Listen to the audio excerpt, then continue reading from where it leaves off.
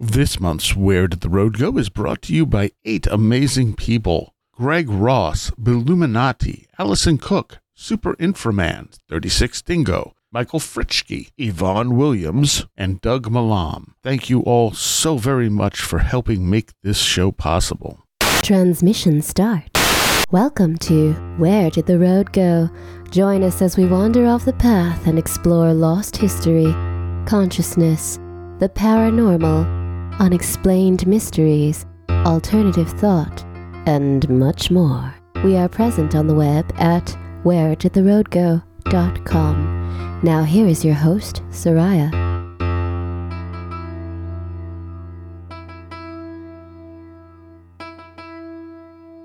Welcome to this edition of Where Did the Road Go? Tonight, we are going to be talking about the Seth material and Jane Roberts, and I have with me Mr. Christopher Ernst. Hey, everybody. Jack Huntington. Hey, guys. And Matt Festa. Hello, my darlings. Now, everyone should know Chris, obviously. Matt, you've been on how many times now? Maybe 3? I think this is my 3rd time. Yeah. Matt is a fantastic artist whose stuff can be found at Tiamat's Garden on Instagram and Facebook. And he did the cover art for the autobiography I'm working on. That'll be out any year now. Hopefully the beginning of next year. And Jack, you're a Patreon, but we had started talking and I realized you had a pretty good knowledge of the Seth material. And so I was kind of looking for more people who knew about this stuff so we could actually have a full discussion about it. And you seem to be the guy.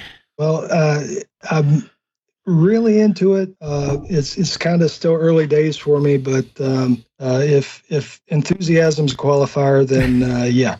Well, where did you find out about Seth from? It was from your show. Okay, that's what I thought. Yeah, it was an episode probably about 2.5 years ago, maybe. And you had just mentioned it. I think it was one of those shows that had Jeff Ritzman on it. Oh, and okay. You were talking to him about it, and the subject of mediums and medium information came up, and you started talking about the Seth material and how it was really impressive, really consistent, and it just piqued my interest. And so I hopped on YouTube and watched a little kind of synopsis video, and it just like from the get-go, it just had the ring of truth to it. Yeah. It was just one of those things where it just resonated incredibly strongly with that sense of authenticity. Yeah. And Jeff wouldn't even look at it, really. He looked at a few quotes online. He's like, no, it's just standard channeling stuff. Him and Jeremy were so anti-channeling. And so was I, honestly. I mean, I bought Seth Speaks ages ago just because it was like $1 at a used bookstore, and I thought, well, this will be good for a laugh at some point. Yep. And it kind of saved me from like a Dark Night of the Soul situation where I was just severely depressed, feeling kind of lost. And I started doing research online, early days of the internet, on near-death experiences, just seeing if any new research had come across, like kind of doing a what is the point of all this type of a quest, you know? And I kept seeing these pages reference the Seth material, and I'm like, why are they only referencing the Seth material? Like these are otherwise fairly scientific pages, but the Seth material specifically keeps coming up. And so I dug out the book, which was buried behind a bunch of other books, and I turned to the chapter of what happens when you die and realized that right there, not only did that fit near-death experiences, but he also answered questions like, why doesn't everyone have a near-death experience, even though he wasn't talking about it. You know, he wasn't talking about NDEs. And then my next thing was, I think, to find out when NDEs and stuff became, more commonly known, and that wasn't until later in the 70s. So from there, I just was like, okay, let me read this book, and then I'm double-checking things going, okay, some of these ideas were in, like small circles at this point, but a lot of this stuff was not. And it became a broader thing later, but probably partially because of the Seth material. Yeah. Chris, where did you come across Seth? So I came across Seth in doing research, basically on like post-theosophy, like New Age spiritualism and channeling and gurus and essentially everything that's happened since theosophy, mainly because of my upbringing, where my parents followed Meher Baba, this Indian mystic. And so there was a lot of like, in trying to like sort out that, I looked into a lot of other stuff that was concurrent with like different aspects of movements that he and other people are involved in, and so I ended up reading. And I haven't read all of it. I've read Seth Speaks a couple of times, and then there are a couple more that I've read. And honestly, I there's probably because they're like PDFs of them. The titles are somewhat similar sometimes. Yes. I think I've confused some of them, but so I haven't read everything, but you know, I've read I'd say like 3 or 4 of the books. I haven't out there. I haven't read everything. I've probably read about 6 or 7. I had a hard time getting through The Way to Health, or whatever that one's called, which is the last one that she channeled, because she's in the hospital suffering from rheumatoid arthritis that's killing her, and she's still channeling Seth. But you get Robert's kind of, like you could tell how much he's suffering watching her suffer. Yeah. And it just became very hard for me to read through that one. I was just like, especially when he found a lost session and he put it in there, and this was after she passed away, and he was like, oh man, I found this and I never put it in any of the books. Yeah. Matt, what about you? So fairly similar to Jack, but before I get into how I came to Seth, I just think it might be helpful for anyone new to this to just like clarify even what we're talking about. Because like, when we say the Seth material, we're referring to like the entire body of work. There is one specific book called the Seth material. That's right. That's good point. Yeah, and that's like one of the first ones that Jane wrote. That's like her interpretations of Seth's teachings. Right. For anyone like new to all of this, wanting to go into it, where you should start is the book Seth Speaks, which is as far as I know, the one entire book that was like all of just narration from the entity Seth. Just to like clarify that for everyone. Yep. Yeah. Technically, Jane said Seth wrote these books, and then Jane wrote other books about the Seth material, as well as a novel. Yeah. So so you found out about it from Where Did the Road Go? Mostly, like it's something that I had been like, just had a vague awareness of floating in the back of my mind for a long time, just from researching various different weird esoterica and whatnot, and then like. Obviously, Where Did the Road Go is where I heard about it most frequently. One day I was at a book fair and found a copy of Seth Speaks and read it. And I've only read that one and the book, The Seth Material. So I've only got the 2 under my belt, but there's definitely a lot in just those 2. Oh, yeah. And the thing is, so Seth is not, so for anyone who doesn't know what Seth is, Seth came about initially through a Ouija board session with Jane Roberts, where he started under a different name, and then she started being able to communicate directly with him. They were not like so many other channelers, people who were trying to make money off of this, other than writing the books. They held free ESP classes where people would come and talk to Seth, and he would give them life advice. So they really... That's a really good point, that they were completely transparent about everything. I mean, that's a sense that you get. And Jane flat out said, I don't know what Seth is. I don't know if it's a part of my unconscious mind or something like that, or if Seth really is who he says he is, which is a non-corporeal being that has been numerous people in our timeline at one time or another. But she was also very upfront about that. There was no, there's no definitiveness on her part about what Seth is or what's happening, just that this is what's happening. And the content is very consistent and stable over very long periods of time. Yeah. It seems like it would be very hard to fake it at that level without massive contradictions. especially with the amount of material generated. And this wasn't over a really long period of time, though, right? Because Yes. she started, and correct me if I'm wrong, it was like, 1970 to, she died in 84, 85, right? She started in 63. Yeah, and 63, all right. So one of my first things I did after reading the Seth material, I was like, wow, this is really profound. I can't believe I'm reading channeled material, and I'm impressed. There's a book I have called The Magician's Dictionary that came out on Feral House. And I flipped through there just to see if Seth was mentioned. And Seth is the only channeled entity, I think, mentioned in the book. And it basically just says that Seth is probably the most legitimate channeled entity in history or something like that. Very short little entry. And I was like, okay. And I found recently Problems of Seth's Origin, which is a paper someone wrote about Seth. I expected it to be a little more critical, but it's not even that it wasn't critical. Yeah. It just, I've been looking for something that debunks Seth, and I have yet to be able to find it. See, the dog agrees. Yeah. Sorry. That's okay. And the only times you can find stuff that's debunking it is either people who are debunkers just dismissing it, saying they were frauds, or you get like Christian fundamentalists saying, not debunking it, but saying Seth was a demon and he killed Jane and all this other stuff. So there's nothing I came across that I did the exact same thing. Shortly after reading it, you immediately start to think, you start to question the validity of it, not because it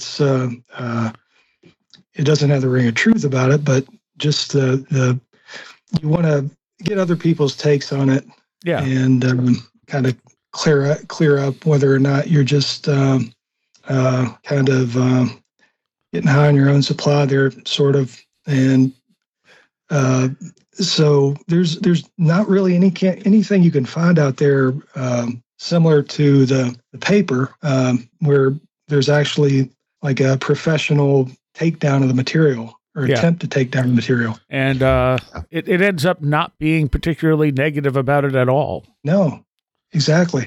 So what were you going to say, Matt? I was going to say, I think part of the reason why there isn't a lot just like trying to debunk the Seth material is that just that entire concept of debunking wouldn't even really apply to it, because so much of it is just like various philosophies. True. Like That's true. if whether, Seth was like an independent entity, whether it was a part of Jane herself, whether it was completely fabricated and just a literary device she was using to write books, it like doesn't change the underlying philosophical messages of what's being saying. It's like you can't debunk someone's, perspective on life. True.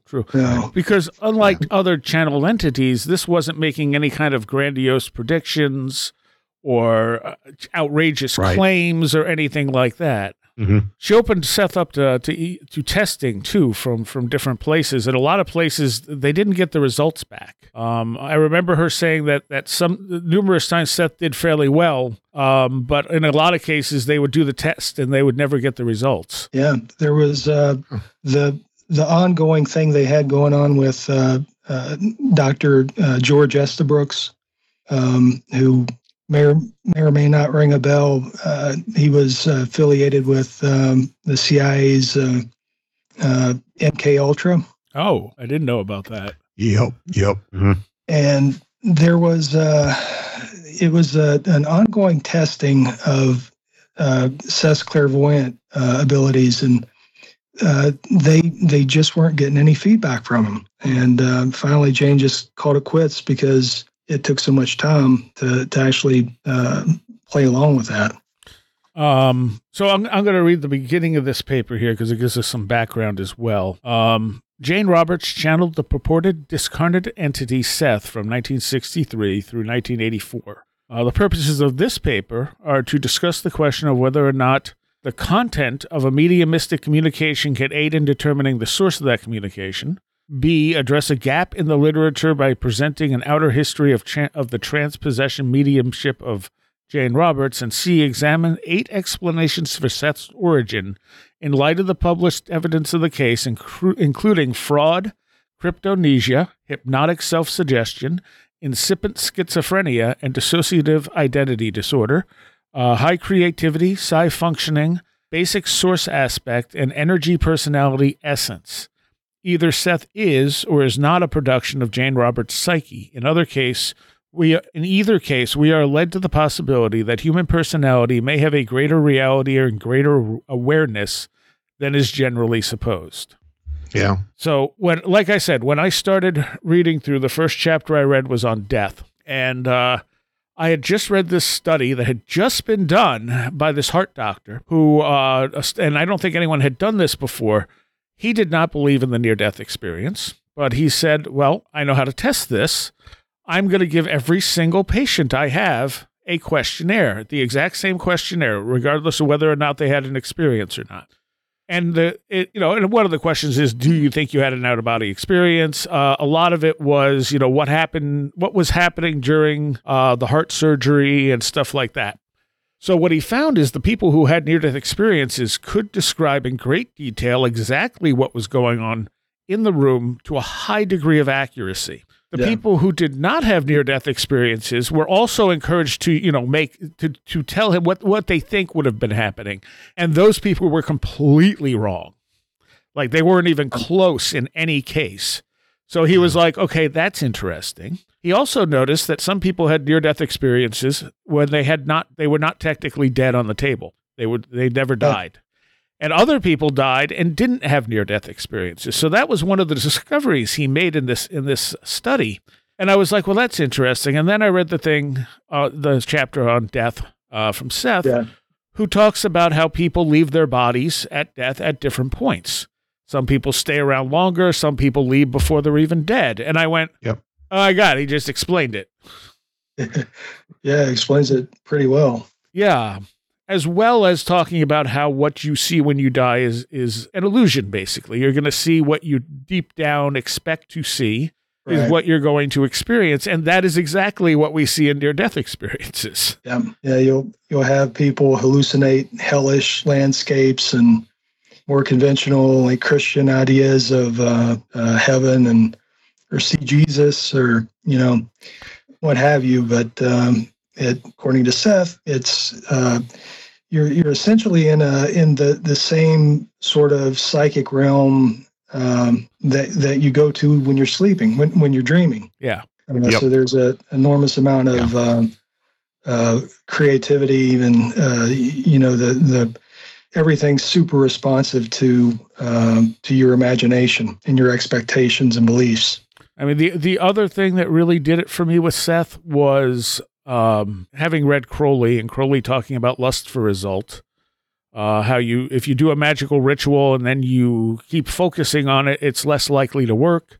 That your best hope of success was to do a ritual and then completely put it out of mind, just walk away and don't even care what happens.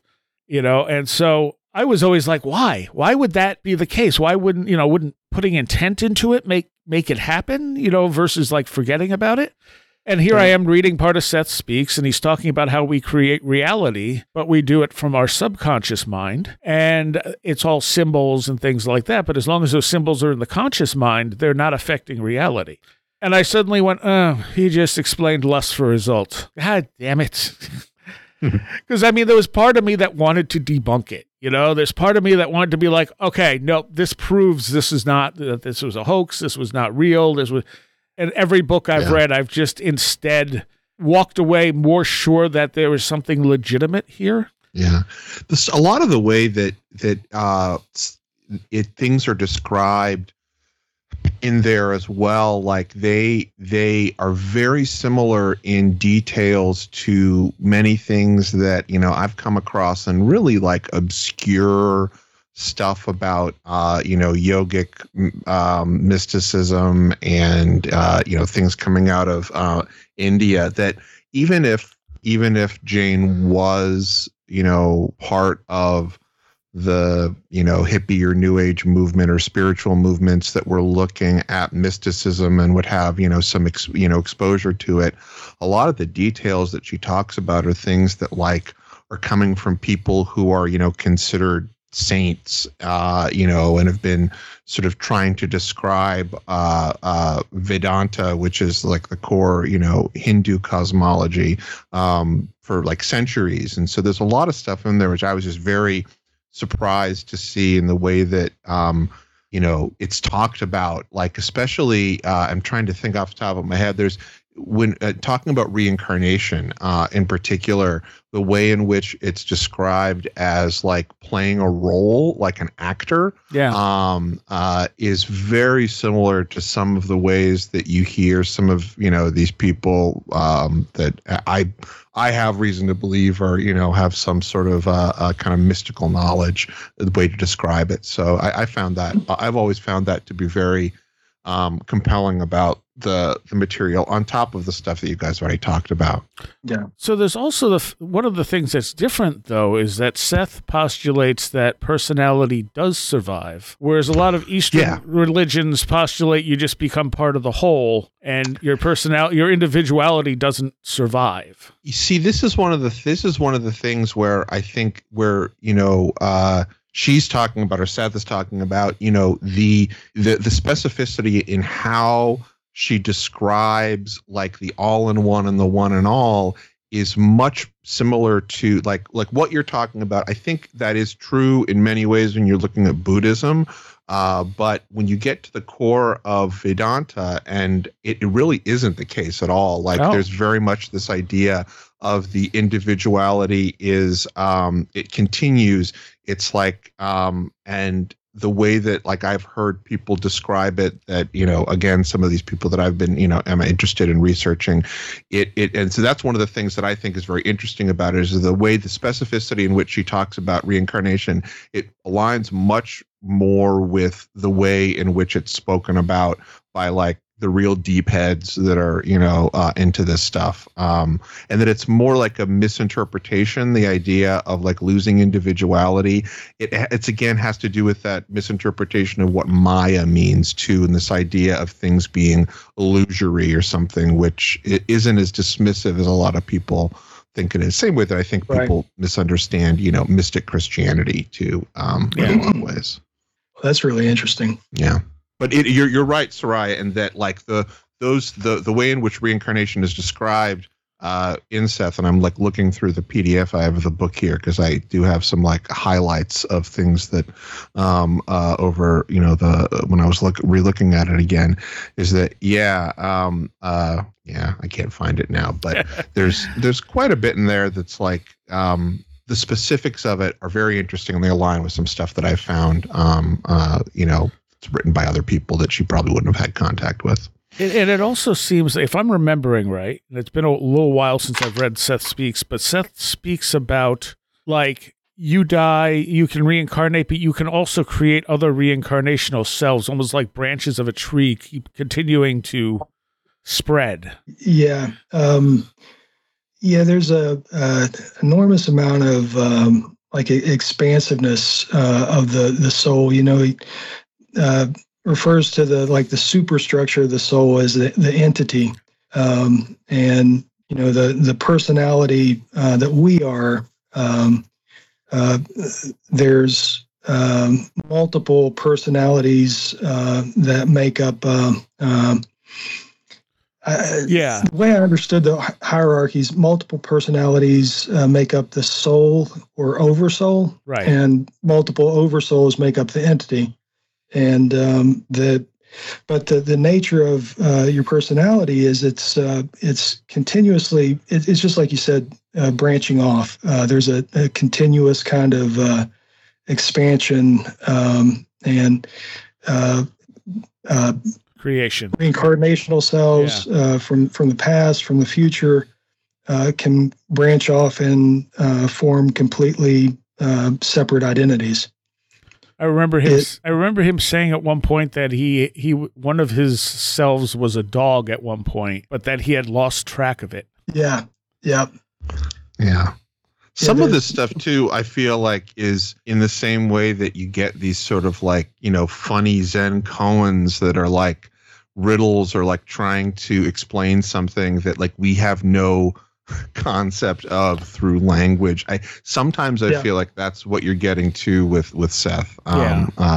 Yeah, like that. I mean, I don't know. Maybe the dog one is literal, but it's when I hear that, it's like I feel like there's some greater significance there that maybe I'm not catching. But he emphasizes over and over that he's explaining things as simply as he can. Kind of indicating that things are probably significantly more complex than the way it's being presented.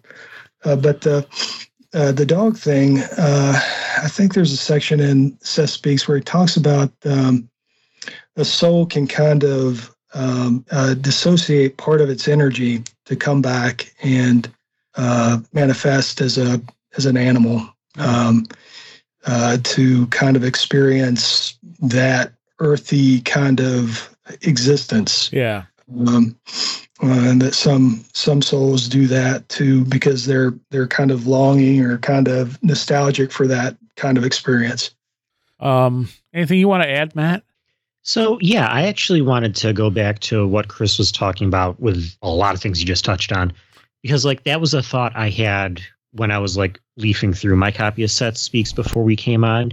And the more I looked through it, all my just millions of little different highlighted passages, I think, how do I want to phrase this? It speaks a lot to the accessibility of the Seth material, that the way so much of it is presented really reminds me of this sort of Sufi teaching principle that like the more you're willing to put into a certain teaching story, whatever, the more you're going to get from it.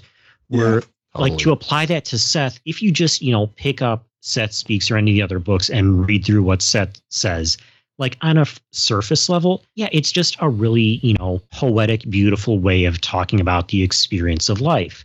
But like the more you look into it, the more you research other things, it's something that you can keep coming back to again and again and again, and like keep seeing those deeper, more complex layers to the intricacies of what's getting described. Like, I'm sure, the way we were just getting into the weeds on some of this reincarnation stuff, that would sound completely impenetrable to some people who are unfamiliar with all of this. Whereas if you pick up and just start reading any of this, it'll be presented in a way that like is as simple as like a parable you would tell a child, but like would have that incredible like depth and complexity to it when you're ready to like reach that level of interpretation. The books kind of flower out like that too. They kind of it's like there's increasing complexity as you go further into the material, and it kind of it's a little bit recursive.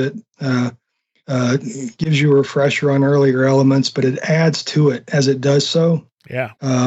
So it's interesting the way it builds on previous material so meticulously and so perfectly. I mean, he picks up months after, they might do a session for months. He picks up right where they left off.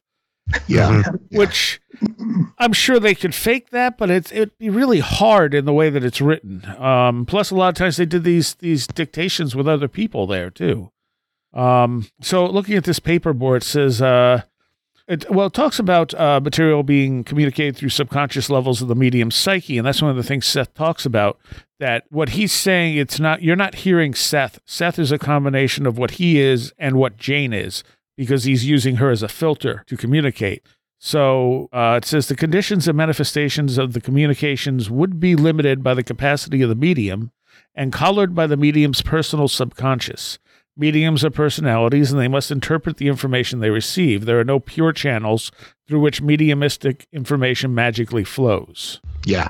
By analyzing the content and style of the dictation of the Seth material, and then comparing it to the abilities, knowledge, and milieu of both the person speaking the text, Jane Roberts, and the person taking the dictation, Robert Butts, who was her husband, the investigator would try to establish whether or not it was likely the channel and her scribe might have written the Seth material themselves.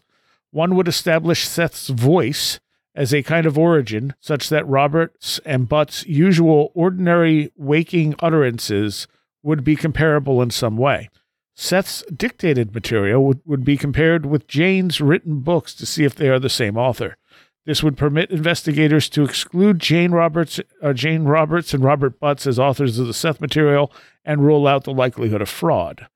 And let's see. Even if the Seth material does represent the subliminal activity of Jane Roberts' psyche alone, however, it does not follow that such messages have no interest or novelty for the psychologist. Since so many of humanity's brilliant and most practical theories have been attributed as coming from the subconscious sources, it is reasonable to suppose that the Seth material may contain empirically verifiable propositions that could advance present understanding of nature and human personality and the characteristics of consciousness. Man, I took a lot of notes on this thing.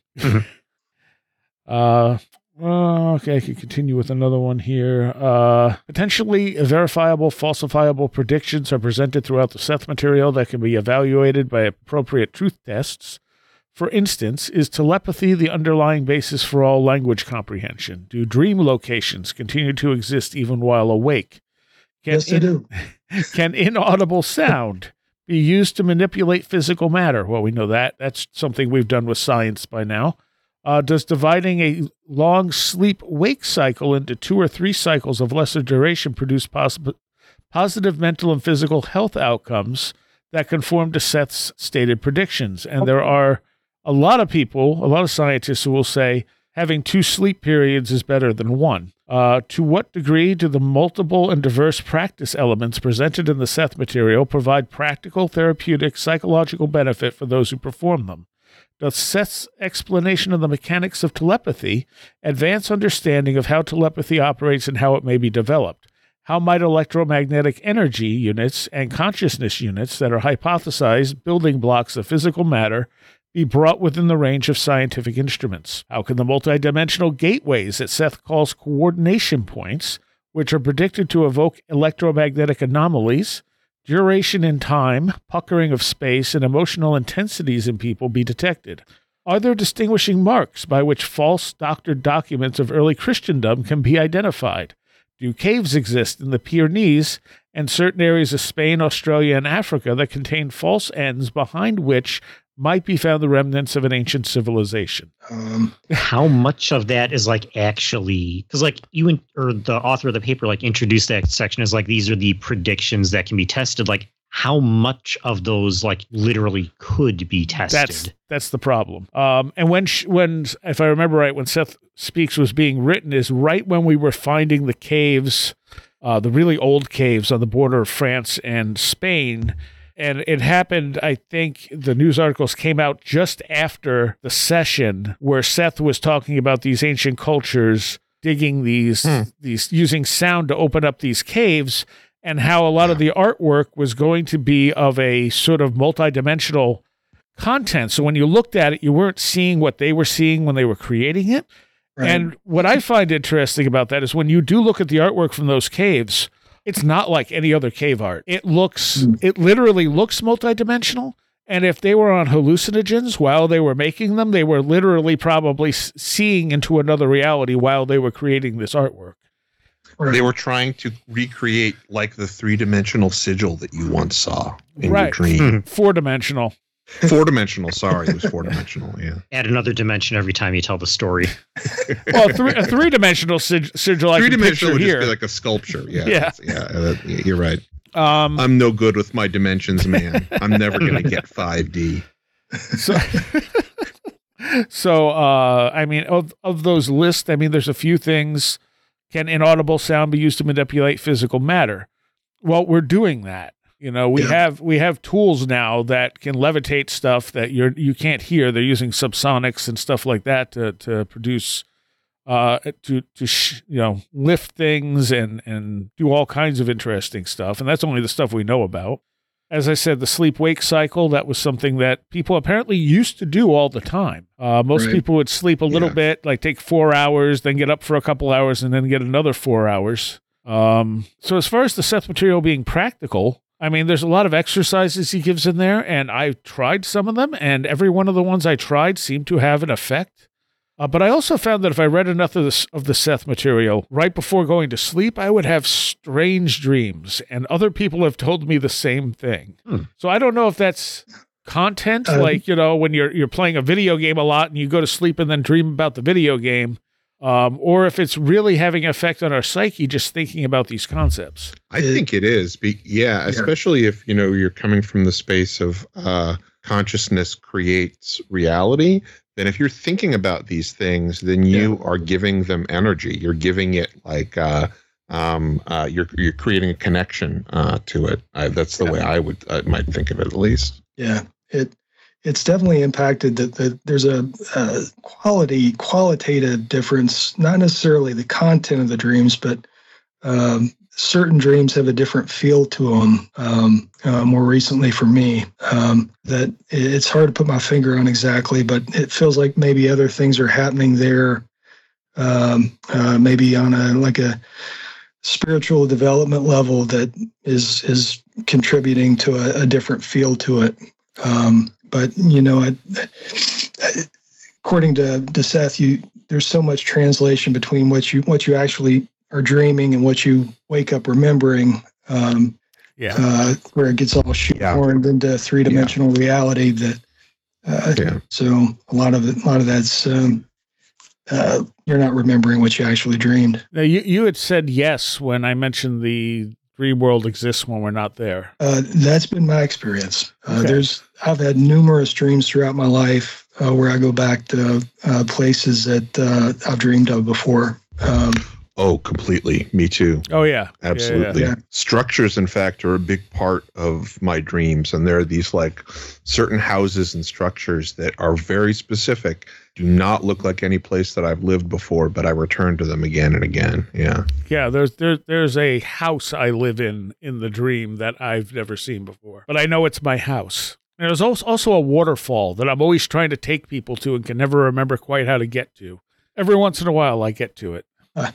I think two of the issues I did have with the Seth material, one of them is that ancient civilization idea. Although Seth talks about these, it doesn't really talk about Atlantis much, but jumps back to a previous culture that he calls Lumania, which is one of the things I have an issue with, because Lumeria, he states it's not Lumeria, but Lumeria is the name that was kind of made up of a land bridge they thought existed between, I think, Madagascar and India. Yeah.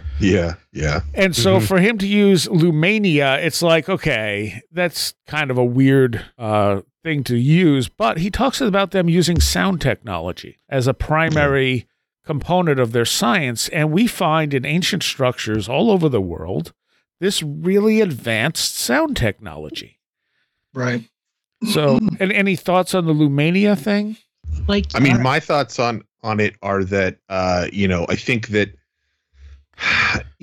most of the time when I hear that as well, when I hear the word Lumeria or anything that's, close to that, I kind of start to, my debunker hackles kind of come up, and I'm like, I feel like maybe, whoever is writing this hasn't really looked at if you're using that term, in good faith, where it comes from. And maybe if you're talking about a lost island, that's fine, if there's no name for it. But with the Seth stuff, especially since it's called Lumania, for me, that always seemed to be one of those like transition or translation glitches that I think is part of this, whether or not it's through the medium of Jane Roberts and her being, a science fiction writer, and, the Seth consciousness is searching for, something to, a word to attach to that. And that, as with, I think, some things in the text, and these are usually the parts that I have, I don't know, not issues with, but confuse me in some way. And maybe I'm just being an apologist for it. But to me, when I come across these glitches, it seems I always think of them as something that is, either lost in translation or I'm just too thick to get. I don't know. It's never seemed to me, at least specifically with Jane Roberts, I've never had that same feeling when you have someone else all of a sudden talking about Lumeria and you're like, all right, we've gone into make-believe world. Not that I shouldn't say make-believe, because that's a bad way of saying it. We've gone into sort of like I Hoaxing. guess cult leader, bad information, something like that. Matt, you were going to say something? That's kind of exactly what I was getting at. That like those types of basically anything of this kind, whether it be, Seth talking about these ancient civilizations or Casey or Owaspy, like they are so easily co-opted by these conspiratorial movements that even if none of that was happening, the way I look at it, it's like awesome story would be really cool if it was true, but largely kind of beside the point of what the actual teachings Seth is trying to get across are. True. And if I remember right, Seth puts this continent in the Pacific, which... I'm looking at it. I think it's let's see, those who have left it evolved into mental entities. Is this the one? Maybe. I'm trying to find it in Seth Speaks now. I'm sorry, go ahead what you're saying. But I'm pretty sure that's right. So, it's like, and if you're looking at a lost continent in the Pacific, especially in Southeast Asia type of area, there was definitely something there, and now we have that temple there, that pyramid in Southeast Asia, which I used to remember the name of off the top of my head, but apparently it's gone at the moment. Go Padang? No. Oh, yeah. Is that the one? You're talking about the one that... Gadung Padang. Yes, Gadung Padang, which could be over 30,000 years old. Right. Yeah. And they're so I'm looking at this now, and it's one of the things I'd highlight. You think of physical history as beginning with the caveman and continuing to the present, but there have been other great scientific civilizations, some spoken of in legend, some completely unknown, all in your terms now vanished. And this is the one. This is in Seth Speaks, and it doesn't. I don't see anything here about the Pacific, but maybe this is it's a different one that we're looking at, but. Basically talking about these early civilizations that existed, these groups and different cycles of reincarnational activity going through these different crises and developments and civilizations. And he's saying Earth to them is now the legendary home. They formed new races and species that could no longer physically accommodate themselves to your atmospheric conditions. However, they also continued on the reincarnational level as long as they inhabited physical reality. Some of these have mutated and long left the reincarnational cycle, however. Those who left it have evolved into the mental entities that they always were, being that, the mental body or mental the mind is primary. They've discarded material form. These group entities still takes a great interest in Earth. They lend it support and energy in a way that could be thought of now as Earth gods. On your planet, they were involved in 3 particular civilizations long before the time of Atlantis, when, in fact, your planet itself was in a somewhat different position, particularly in relationship to 3 of the other planets that you know. The poles were reversed. They were, incidentally, for 3 long periods of your planet's these civilizations were highly technological. The first one, highly technological. The second one being, in fact, far superior to you along those lines. Sound was utilized far more effectively, not only for healing and in wars, but also to power the vehicles of locomotion and to bring about the movement of physical matter. Sound was a conveyor of weight and mass. The strength of this secondary civilization lay mainly in the areas now known as Africa and Australia, although at that time, not only was the climate entirely different, but the land areas. Yeah. All right. That was a perfect quote for that. Yeah. In this paper, there was also a better overview of the whole thing. It says, from December 1963 through August 1984, Jane Roberts, who lived from 1929 to 1984, of Elmira, New York, which is 45 minutes from here. I really wish that Robert was still alive and I could go talk to him. Right. Oh, man. He channeled a purported discarnate entity that called himself Seth by a method called automatic speech or voice communication while in a self-induced trance state of consciousness. Seth, who always claimed a separate and independent status from Jane Roberts, communicated initially through a Ouija board on December 8, 1963, and by the 8th session on December 15, 1963, Jane received answers to questions mentally before the board spelled them out and began dictating the words sounded within her. By the 14th session, a deepening of Jane's voice and darkening of her eyes was observed during dictation, and the 22nd At the 26th session on February 28, 1964, the Ouija board was laid aside and Jane spoke for Seth for the first time before a witness. From then on, Seth spoke through Jane Roberts at scheduled days and times, usually twice a week on Monday and Wednesday, around 9 p.m., and otherwise spontaneously with Jane's permission. Seth continued to speak through Jane until August 30th, 1984, 6 days before her death of rheumatoid arthritis at the age of 55, on Wednesday, September 5th, 1984, at 2:08 a.m., after being bedridden at St. Joseph's Hospital in Elmira for a year and 9 months. Mm-hmm. Yeah. I found it where she says, the civilization was called Lumania. Yep. So, yeah, that's one of the few things where I was like, Lumania? Really? Okay. Yeah. I mean, it's a minor thing, and like you said, it could just be lost in translation.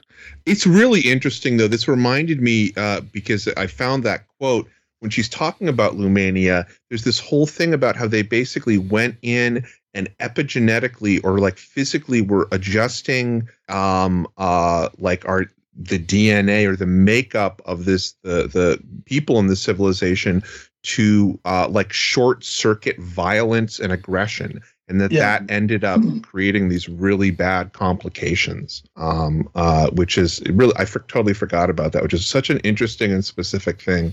And one of the specific things that for me, like, I don't know, in faking the idea, or wherever this is coming from, I feel like it's coming from an authentic place of the unconscious, and that type of detail to me pops out. Otherwise, why would you talk about it in that way? It's interesting. So it says here, what would a witness observe if he or she attended a typical Seth session? Jane could perform a variety of motor movements while in Seth trance, such as smoking a cigarette, drinking wine, and striding across the room while speaking steadily for hours in long, complex narratives without having any memory of what was said afterwards. When Jane Roberts clicks out into Seth, physical alterations are observed in her facial features, gestures, volume and accent of voice, word inflection, and a marked dilation of eye pupils, which I did not know. That's very interesting. There are videos of her channeling on YouTube, and for me, they're very hard to watch. Yeah, I was going to say, there's plenty of that available, but, no one should really dive into it because it is just, not that there's anything wrong with it, it's just the way she speaks and the mannerisms and everything. It is so irritating to listen to her talk. It is. It really is. Yeah.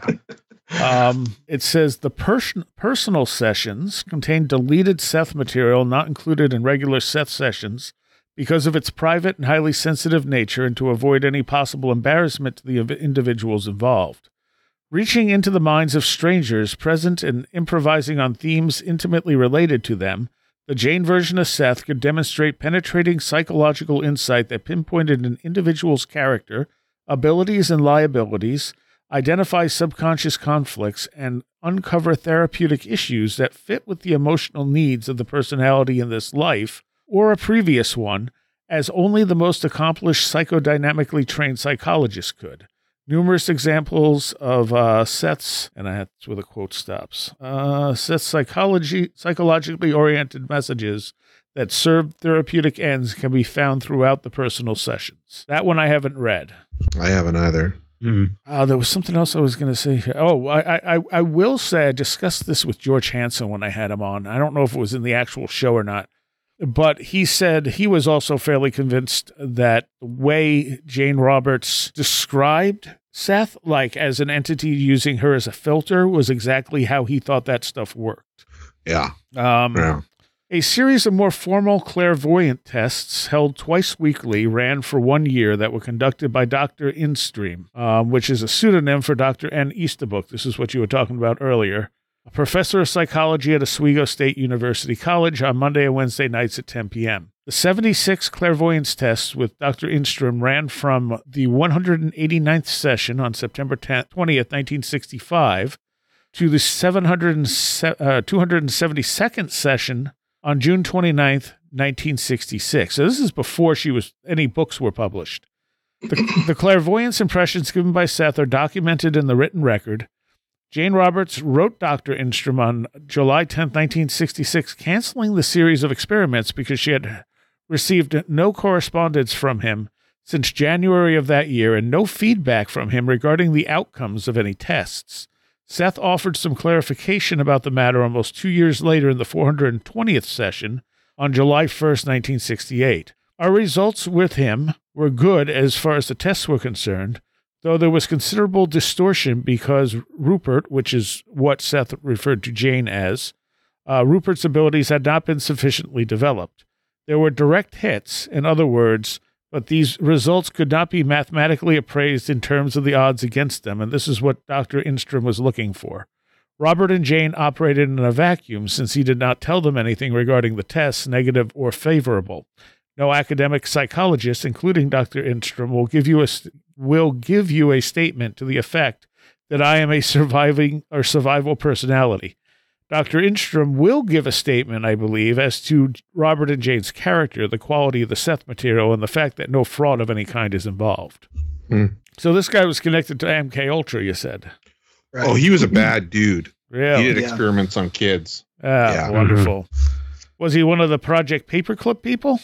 I don't think he was a Nazi. No, Okay. I think he was Canadian. He wasn't that famous evil Canadian who worked at McGill, but yeah, he was just one of those doctors that was involved with all this stuff. All right. So this next quote was, unlike conventional messages communicated by mediums with deceased loved ones, Seth's material does not deal ostensibly with communications with the dead. Instead, the Seth material presents information covering a range of scientific, philosophic, and psychological topics, in addition to practical, therapeutic, and psychological advice to its readers. Seth, as Jane, identified the most distinguishing and valuable contribution of the Seth material.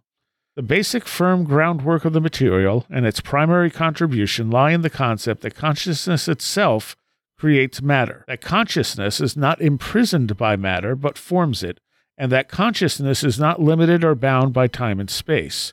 Time and space, in your terms, being necessary distortions or adapted conditions forming a strata for physical existence. Yep. And as far as Seth's literary creations, there's a list here. A brief overview of the content of Seth's first 6 books provides the reader who is unfamiliar with the Seth material an introduction to the kinds of information that was dictated through Jane during a Seth session. Seth's first book, Seth Speaks, The Eternal Validity of the Soul, was published in 1972, not 71, as I said earlier, presents his system of philosophy and metaphysics. My message to the reader, basically, you are no more of a physical personality than I am, and in telling you of my reality, I tell you of your own. Seth's second book, The Nature of Personal Reality, from 1974, presents his system of psychology and ethical teachings. Seth's main idea is that we create our personal reality through our conscious beliefs about ourselves, others, and the world, and provides excellent exercises to show each person how to apply these theories to any life situation. Seth's third and fourth book, The Unknown Reality, volumes 1 and 2, which came out in 77 and 79, describe in more detail the nature of the hidden dimensions, unconscious sources, and deeper realities of ordinary living, and presents numerous practice elements meant to expand the private reality of each reader, who is determined to understand the unknown elements of the self and its greater world. Seth's fifth book, The Nature of the Psyche, Its Human Expression, addresses the role of dreams in human evolution, human sexuality as it relates to the private and collective psyche, and the birth of language. Seth's sixth book, The Individual and the Nature of Mass Events, describes the psychical mechanisms by which individuals' beliefs and expectations coalesce to create the species' collective experience of the great sweeping emotional, religious, biological, political, philosophical, scientific, social, and cultural events of our times. Now, when one of the things that struck me as the cat takes the mic away from me is that he talks about group events being caused by groups of people. So, like, he talks about the flooding that happened in Elmira when the Susquehanna overflowed. I think it's the Susquehanna anyway. And how the overall mood of the people living there was kind of like they needed things washed clean. And this was sort of the response, is that this event occurred. From a personal standpoint, I've had things like that, but those were like personal things. They weren't like group things.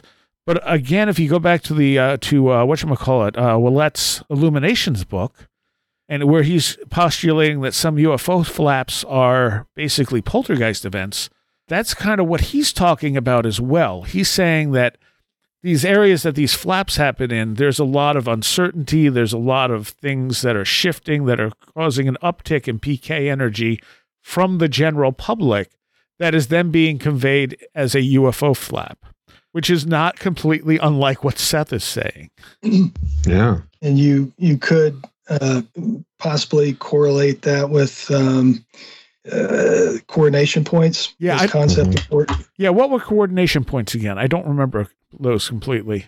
They're super concentrated interdimensional pinpoints of energy, where energy flows back and forth between dimensions, between realities, and they're supposedly super psychoreactive. Very reactive to emotions, very reactive to thoughts, intents, beliefs. So like portal areas. Exactly. Okay, we got to take a quick break. We will be right back. Okay, quick mid-show break here. First, contact info. If you have a story you want to submit for a listener story show, or you just want to talk about something that happened to you, either on the air or off, stories at wheredidtheroadgo.com. For general stuff, contact at wheredidtheroadgo.com. And for everything, you can go to wheredidtheroadgo.com. And it has all the links to the social media, all the emails in the contact section, my snail mail address, the Amazon wish list, everything. Everything can be found there. You could also make a donation, which I greatly appreciate everyone who does that. There's links to PayPal and the Cash App and Venmo, and every show that we have aired since day one is available on the website, and it is searchable. So go check it out. There's also shows I've been on in there, not a complete archive, just because I haven't had time, but a lot of shows I've been on can be found there as well. All right. You can also check out my essentially a metal show, although we play a lot of other stuff. The Last Exit for the Lost. So if you're into heavier, darker music, thelastexit.org is the place to find that. And now for a recommendation this week. It's definitely going to be A Murder at the End of the World. And this was the latest series from Britt Marling and Zal, I don't know how to say his last name, Batmanglage or something to that effect. I'm sure I just mangled that. And it's described as Darby Hart, a Gen Z amateur sleuth, attempts to solve a murder at a secluded retreat. This was incredible. I am a huge fan of the stuff Britt and Zal do. They did the OA. They've done a bunch of movies. But this one I had no idea where it was going at any point. I was absolutely just fascinated with the whole thing and the way it laid out. It's not particularly paranormal, but there's some paranormal vibes here and there, and there's at least one little kind of hidden paranormal Easter egg I noticed. There might be more, but it takes you in all kinds of different directions, and it kind of addresses all kinds of different issues, and I just absolutely loved it. It's probably my favorite thing I saw in 2023. So that would be my recommendation. It's on Hulu, and it's only 7 episodes. So, and it has an end, a beginning and an end. It's not leaving off of the cliffhanger or anything like that. I don't think it was meant to be more than one season. So they probably learned that from having the OA canceled mid-stride. So, that's my recommendation. A Murder at the End of the World. Now back to the show. So I have here with me tonight Christopher Ernst, Jack Huntington, and Matt Festa, right? I got everyone's name right? That's all right. Still here. And we're talking about the Seth material. And as Jack has pointed out, any of these topics could pretty much be an entire show. I want to get to coordination point. Yeah, let's do coordination points, and then let's talk about UFOs. So, Chris, you were going to say something about coordination points. Oh, I was just going to say that the coordination points, I remember reading this, I think it was when I was in college or something like that. And it was, something that I had remarked upon is that the way in which in Seth Speaks, he talks about or uses sort of like the quote says the letters upon the page are symbols, talking about like what we're reading right now, and you've agreed upon various meanings connected with them. You take it for granted. Sorry, that's such a great part. I'm sorry to interrupt you. That was one of the first things that in the material that really just blew my mind. I mean, it's. Well, I love the way you broke that down. It's great, and he's saying that, and then going, and you've agreed upon various meanings connected with them. You take it for granted without even thinking of it that the symbols, the letters, are not the reality, the information or thoughts which they attempt to convey. In the same way, I'm telling you that objects are also symbols that stand for a reality whose meaning the objects, like the letters, transmit. And it's there's I'd be really curious to hear somebody who's like, if somebody wanted to, sort of analyze this from an academic perspective, like he's talking right here about, really sort of core semiotics, which is, the study of signs and symbols. And it's really a fascinating way, I think, to approach this idea of, consciousness first reality. Because I think it's a really accessible way, at least for me, I found it to be a really accessible, like, mental model to think about this. Now, that was my, sort of 2 cents. All right. Yeah, same here. Anyone else have comments on that? No, that's like one of the things that's like Seth puts it so eloquently. There's like nothing you can really add to it to expand on it. It's like just, good job, dude. Yeah. So, Matt, during the break, you brought up UFOs. What I remember is Seth saying something like someone in the class asked him what UFOs were, and his response was that they were consciousness from other realities, and that he was kind of surprised we could see them. Mm-hmm. And what was the quote you had there? So, this is something that is not directly even addressing anything UFO phenomena related. It's from Seth Speaks, the chapter on, I think, different versions of reality or ways to perceive multiple iterations of reality. Regardless, the passage itself is talking about just the nature of memory and whatnot. And when I was flipping through my notes, the only thing I wrote on this page was accidental UFO metaphor. So the passage itself reads, inner portions of your personality also have memory of all of your dreams. These exist simultaneously and suspended, so to speak, like lights over a dark city, illuminating various portions of the psyche. And that's kind of one of the things I was getting at before. We're just reading that verbatim. It's that's a really poetic metaphor for things, but there's so many layers of meaning you can take from that. Yeah, sure. Yeah, it really aligns so well too with these sort of deeper, or at least my interpretations of these sort of deeper and more recent and obscure interpretations of Vedanta and Sufism that I've come in contact with, in that it's, it sort of takes the, what's a good way of describing it? It continues to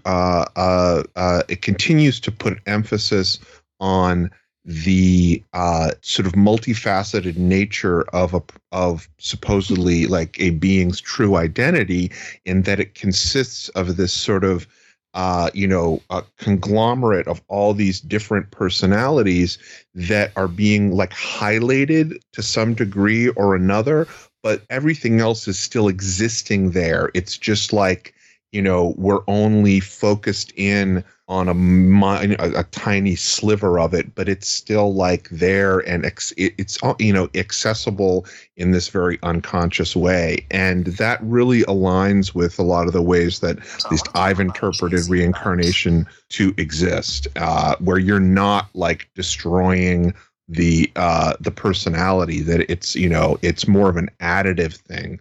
I was looking for, just to contrast the whole Ramtha Jay-Z Knight thing.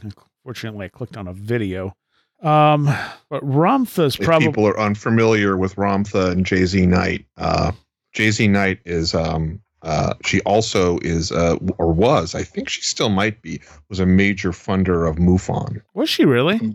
Uh-huh. Oh, I do remember that. You're right. Yeah. Like really behind the scenes, behind the books type, or off the books type thing. But didn't I was going to say if you're unfamiliar with Jay-Z Knight, congratulations. Oh, yeah, right. Wasn't there some incident though where like Ramtha predicted the world was going to end and she had everyone give up all their money and come live on her compound or something? Was that someone else? That might have been her. That's what I was looking for. Miguel would know. Yeah. I didn't want to say it was her if it wasn't, but yeah, there was some channeled entity that they basically said, "Oh, the world's going to end. You need to all come here, give me all your money, and just live here so that you survive the end of the world." And then, of course, the world didn't end, and she told them all to go away. I mean, that's like the most obvious red flag when it comes to all of this, because like any prediction of the end of the world so far has had a 0% success rate. Right. Yeah. Well, we don't know what happened in those civilizations before us. Just our predictions have been bad. But that's the thing, there's nothing like that in the Seth material. There's no, end of the world stuff. There's no give us your money. There's no, other than the money they made off the books, I don't think they made any other money. And the books were bestsellers, so they probably did pretty well off the books. But he was an artist, and she was, she wrote mostly poetry. And it really, it became, I think that there was like another resurgence of it in like the late 80s or early 90s, where you got like Deepak Chopra and like all of these kind of creative like visualization. Yeah, they like really glommed onto it. Like, who was the woman who ran for, she was running for president, Marianne Williamson. Like she was, like all of these sort of, influencer, pop gurus kind of started, in my opinion, co-opting a lot of the ideas and regurgitating them in that same way that, people are regurgitating, Hindu or Buddhist or thoughts a lot in New Age. And so that I think has, I don't want to say it's muddied the waters, but it certainly is impacted, I think, not only some of the ideas as they get watered down and thinned down through these reinterpretations, but also, like reputation wise. Yeah, because a lot of that stuff is like, the intention stuff is, well, just focus on what you want and you'll get it. Right. Like The Secret. Yep. And that's all the New Thought stuff, which apparently has its own sort of history. And if you look at the Seth material and you take a glance at it, you might be thinking, oh, this is the same type of stuff, but it's really not. Because Seth's not telling you, oh, you can just have whatever you want if you put your intent into it. That is nowhere in the Seth material. Seth is talking about how you experience things and why, and how you have to deal with things in order for other things to happen. Yeah. And also that he puts that multiverse idea out there. And yes, the multiverse idea did exist by then. It wasn't particularly popular, but it was there. But he talks about, and that's the thing is, we try to look at concepts of infinity and our brains just cannot do it, Right. So you think, well, how can there be a new universe for every iteration of everything? But then you look out at the known universe, the number of galaxies out there. There's that one famous photo that they took with, I think, Hubble, where they said, you see all those stars? Yeah, they aren't stars. They're galaxies. And because there's just such an infinite amount of stuff out there. So if there's that much stuff in the visible universe, for us to think, well, you couldn't just have infinite iterations of things. Well, why not? Yeah, exactly. But he postulates also that there are people, like this might be my prime reality, and there are other iterations of me in other universes that people are experiencing. And in those universes, those are, their prime reality. If I'm remembering that right. Yeah, it's totally relative. Yeah. So it's I think something that. Sorry, go ahead. No, go ahead. I was going to say, I think something that like muddies a lot of the ideas like that is like in the way a lot of popular media has co-opted those ideas, the same way conspirituality movements will co-opt the whole like secret type of, manifesting reality type thing, where like when you mention other dimensions or parallel realities or things like that, people immediately jump to like, the Rick and Morty or MCU interpretation of those types of things, rather than like trying to understand what that would actually mean for like your experience of reality. Right. Yeah, and Seth's saying that you create your own reality wasn't, you can just have what you want. Yes. It was, the experiences you're having are being created by you, and they're coming from an unconscious level, and some of the things are things you need to work through, which I mean, essentially is Jung's idea of like shadow work. But he also does emphasize your point of power in the present and your ability to change your situation at any time. Yep, that's true. And he also talks about how things ripple both forwards and backwards, that time is not a static thing. And it's happening simultaneously. Yeah. Which I guess, can draw us into, conversations about the Mandela effect. Exactly. Mm-hmm. It explains the Mandela effect. Yes.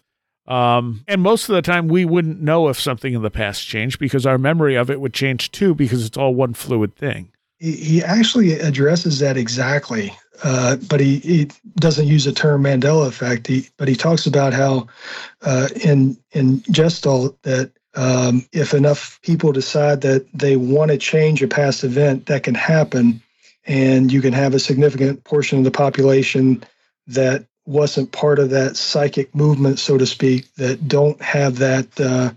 So they don't have that knowledge or memory of the change happening, so that it creates the Mandela effect. So some of the people remember it one way, while people that weren't necessarily part of that, it seems a little arbitrary. I'm not sure why some people would remember like Sinbad in a Alibaba movie or whatever it was, versus some people not.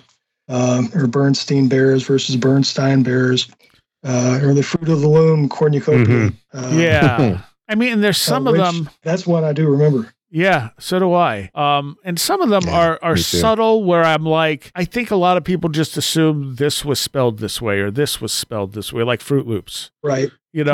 Where for years, I thought the Judas Priest record Stained Class was Stained Glass.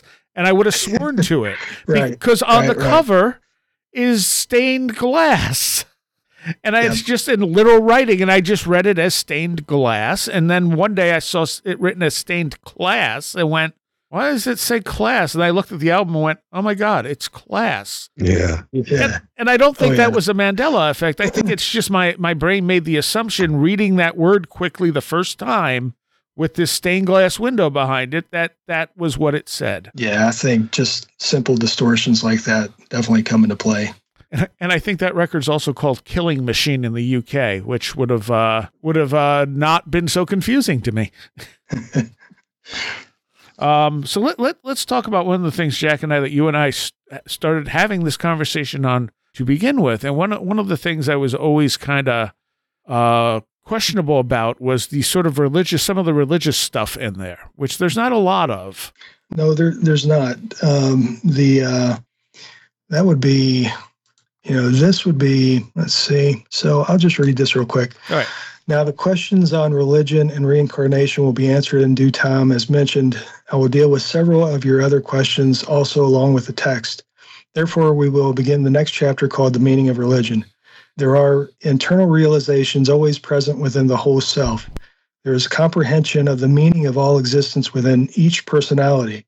The knowledge of multidimensional existence is not only in the background of your present conscious activity, but each man knows within himself that his unconscious life is dependent upon a greater dimension of actuality. This greater dimension cannot be materialized in a three-dimensional system, yet the knowledge of this greater dimension floods outward from the innermost heart of being and is projected outward, transforming all it touches.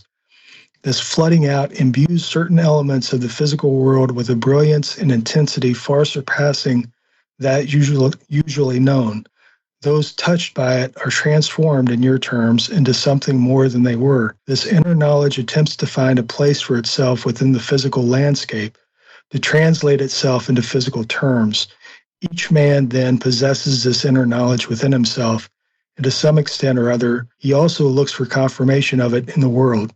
The outer world is a reflection of the inner one, though far from perfect. The inner knowledge can be compared to a book about a homeland that a traveler takes with him into a strange country. Each man is born with the yearning to make these truths real for himself, though he sees a great difference between them and the environment in which he lives.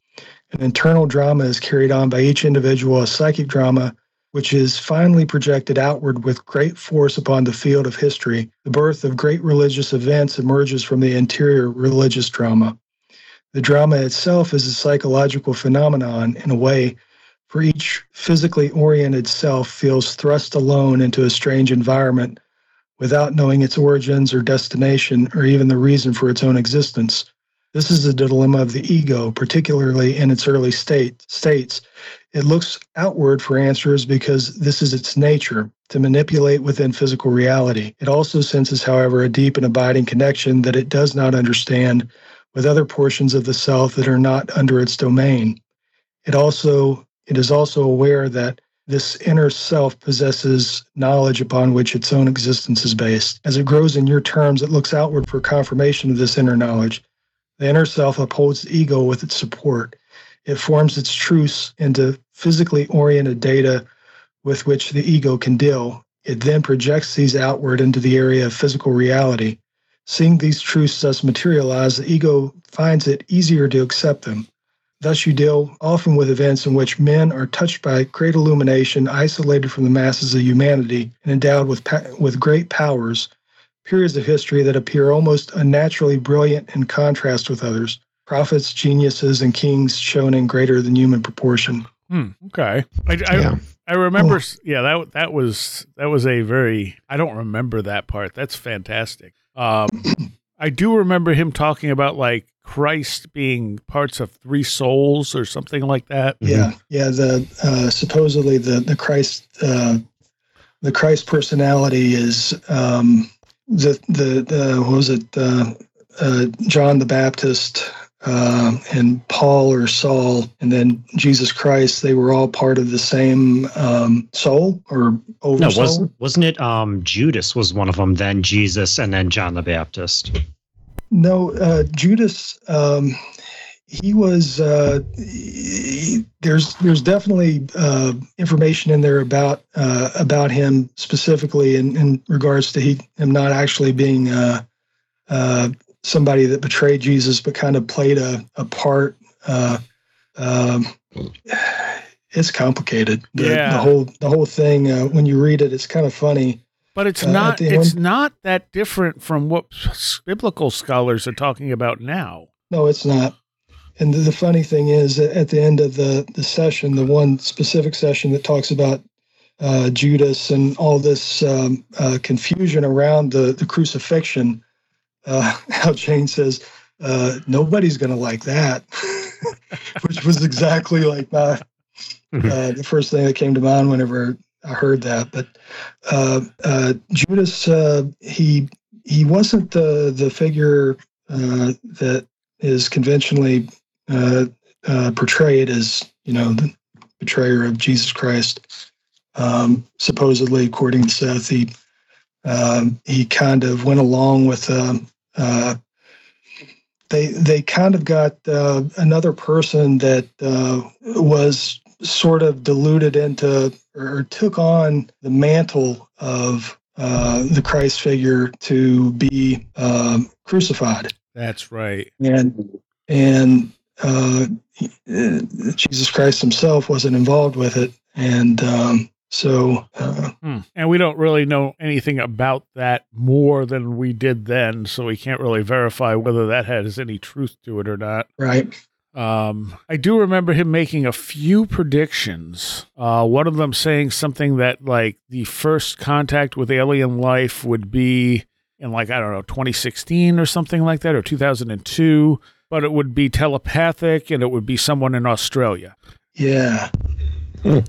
which I forgot about that. And I think he said it wouldn't be recognized for what it was at the time. So, again, not really verifiable. Right. And wasn't there something about Christ consciousness coming back in being born in 2016 or something like that, and that the person would be able to show people their other reincarnational lives? Yep. There's a whole section on the apparent third coming. I think is what he clarifies it as being. Versus originally the Christ personality showed up in Atlantis. I'm not sure if that's in Seth Speaks or The Nature of Personal Reality, but okay, he specifically mentions that. I know that kind of pushes credibility buttons, but yeah, it's one of the few things that does. Yeah, but it's really interesting, the notion of we're potentially living in that time when Christ has already been reborn, if it's accurate. Right. And from what I understand, the major changes that happen, they don't happen during Christ's lifetime. They happen after the fact. There's like 100-year gap before before things start to change significantly in terms of humanity's spiritual enlightenment. Huh. So let's hurry up and crucify him again so things can get better. He does mention that he returns when all religions are in a shambles, which seems to be the way things are going. Yeah. The idea of somebody being able to make people aware of their other incarnations. Yeah. And I think he even remarks on the fact that it will end things like war and discrimination, because if you remember a life as someone of another skin color, another gender or whatever, you're suddenly not going to feel like you can dismiss that person because you were that person at one point. Yeah. Go ahead. It's like that movie. What was the name of the movie? It was about the kid who could make people feel what other people were feeling. Oh, it's like chalk or something like that. Oh, powder? Powder, yes. Right. Like that kid Travolta. Huh? Wasn't Travolta in that? I believe so, yeah. You're thinking Phenomenon. Right. I'm thinking of Phenomenon. You're right. Powder was he was like all like white, like albino with no hair, right? Yeah. Okay. Yeah. And there's like a scene where where this hunter shoots a deer and the deer's just sitting there, writhing, not dead. And the hunter's just like talking, like, oh yeah, well, you see, I got the deer or whatever. And this kid grabs a hold of the deer and the hunter. So the hunter can now feel what the deer is feeling. And he just has an absolute breakdown, will never hunt again, et cetera, et cetera. And everyone's angry with the kid for doing that. Yeah. So yeah, being able to reveal that stuff would be a hard lesson for a lot of people, I think, if they understood what they were doing to other people. There was one thing that was in Seth Speaks in the portion where he's talking about Christianity, or one of the portions that I had forgotten about that is I found really interesting, is that, again, talking about sort of like forgotten history. And this comes essentially from him talking about what the real meaning of Christianity was, the Christ drama, as he calls it, and saying that Buddhism comes closer, generally speaking, to the description of the real nature of reality. But basically saying that there's secret methods behind all of the religions, and they were meant, here, and I'll quote, to lead man into a realm of understanding that existed apart from the symbols and the stories, into inner realizations that would take him both within and without the physical world that he knew. There are many manuscripts still not discovered. This is the part that I thought was interesting, from old monasteries, particularly in Spain, that tell of underground groups within religious orders who kept these secrets alive when other monks were copying old Latin manuscripts. There were tribes who never learned to write in Africa and Australia. This is, I think, in that, like, these early proto-civilizations, who also knew these secrets, and men called, quote, speakers, unquote, who memorized them and spread them upward even throughout northern portions of Europe before the time of Christ.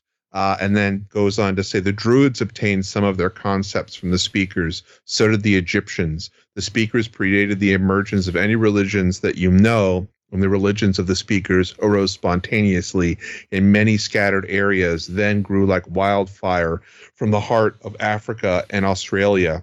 There was one separate group in an area where the Aztecs dwelled at a later date, though the land mass was somewhat different then. And this is the Aztecs, remember, so this is in like Central America. And if you think about some of the theories of, Atlantis or having there be a large landmass that sort of started down there, believe it or not.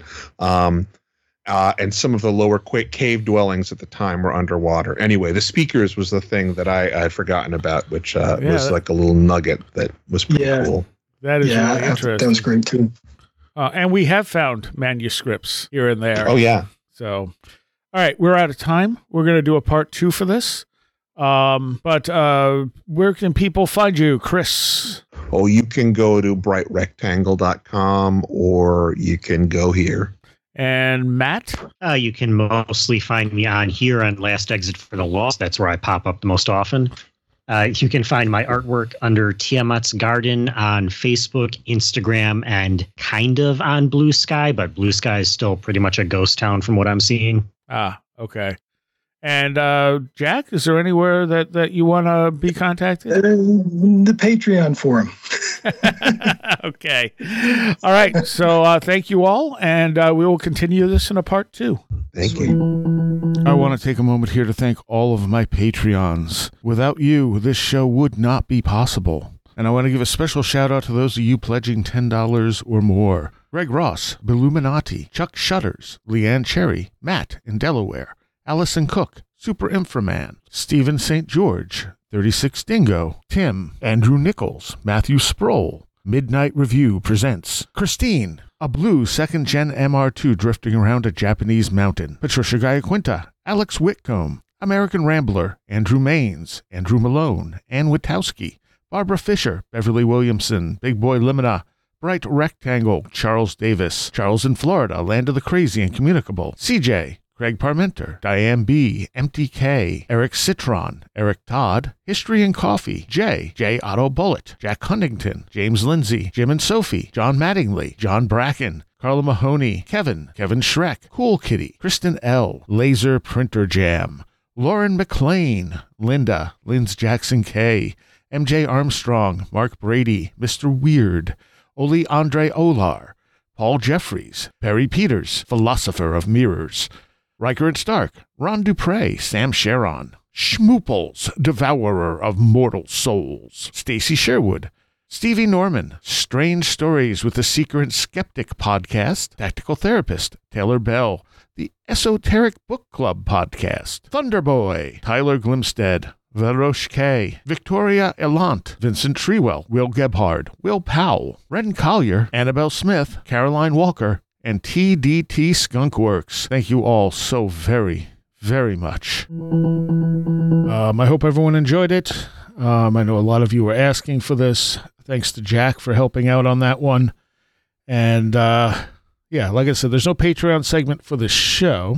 And we have a separate standalone Patreon that Chris and Saxon and I did that I will be uploading soon as well.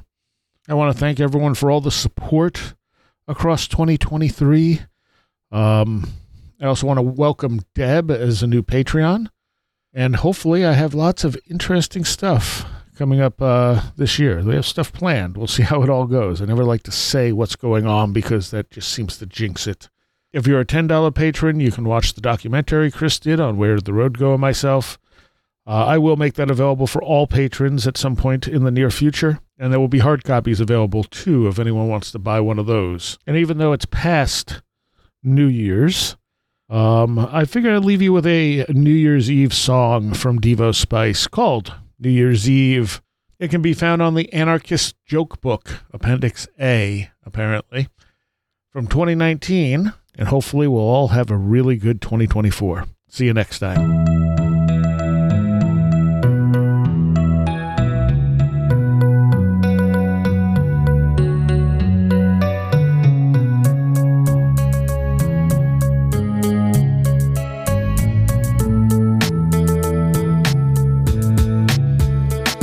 Everybody's making plans for New Year's Eve, but nobody understands it's my new pet peeve. Cause if you met me, do I seem like the type who wants to cheer for a year that has appeared overhyped? People like to drink and party all around, and then they drink more, and then they fall down. Then they wonder why their head's pounding as they moan. That's assuming they don't die as they're trying to drive home. People in New York are getting trolled by a viewer. Stand around for 9 hours in the cold shouting woo, waiting for a ball they've tagged to roll down. It's like Dick Clark teabagged the whole town. If this is your thing, whatever, have fun. I would never, cause I got my own endeavor to run. So this is my part. If you believe I'm playing Mario Kart on New Year's Eve.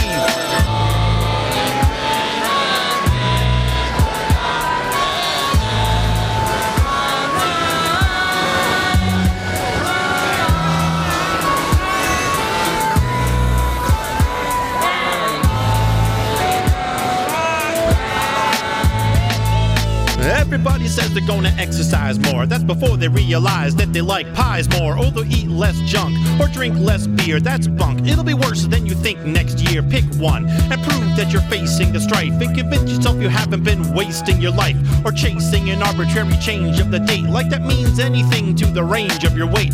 Make a resolution and people hail that, but it's just another notion for you to fail at. But if you insist on following the herd mind, you can try to quit smoking for the 23rd time. I do have a goal, if you wonder, for me, is getting all 3 stars on 200cc, and maybe spend more time with my family too, and may extend bedtime, but that's something I can do. Hey kid, here, take this controller. You're Princess Peach. Come on, Dad, I'm tired. Just let me go back to bed. Not until we beat the Rainbow Road. Come on, let's do this.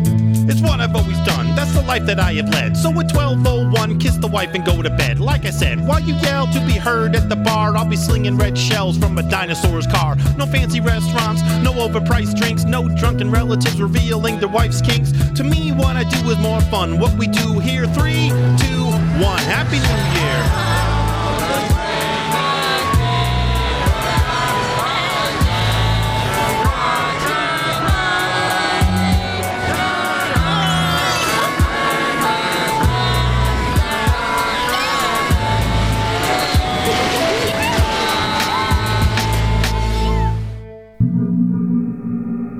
You have been listening to Where Did the Road Go?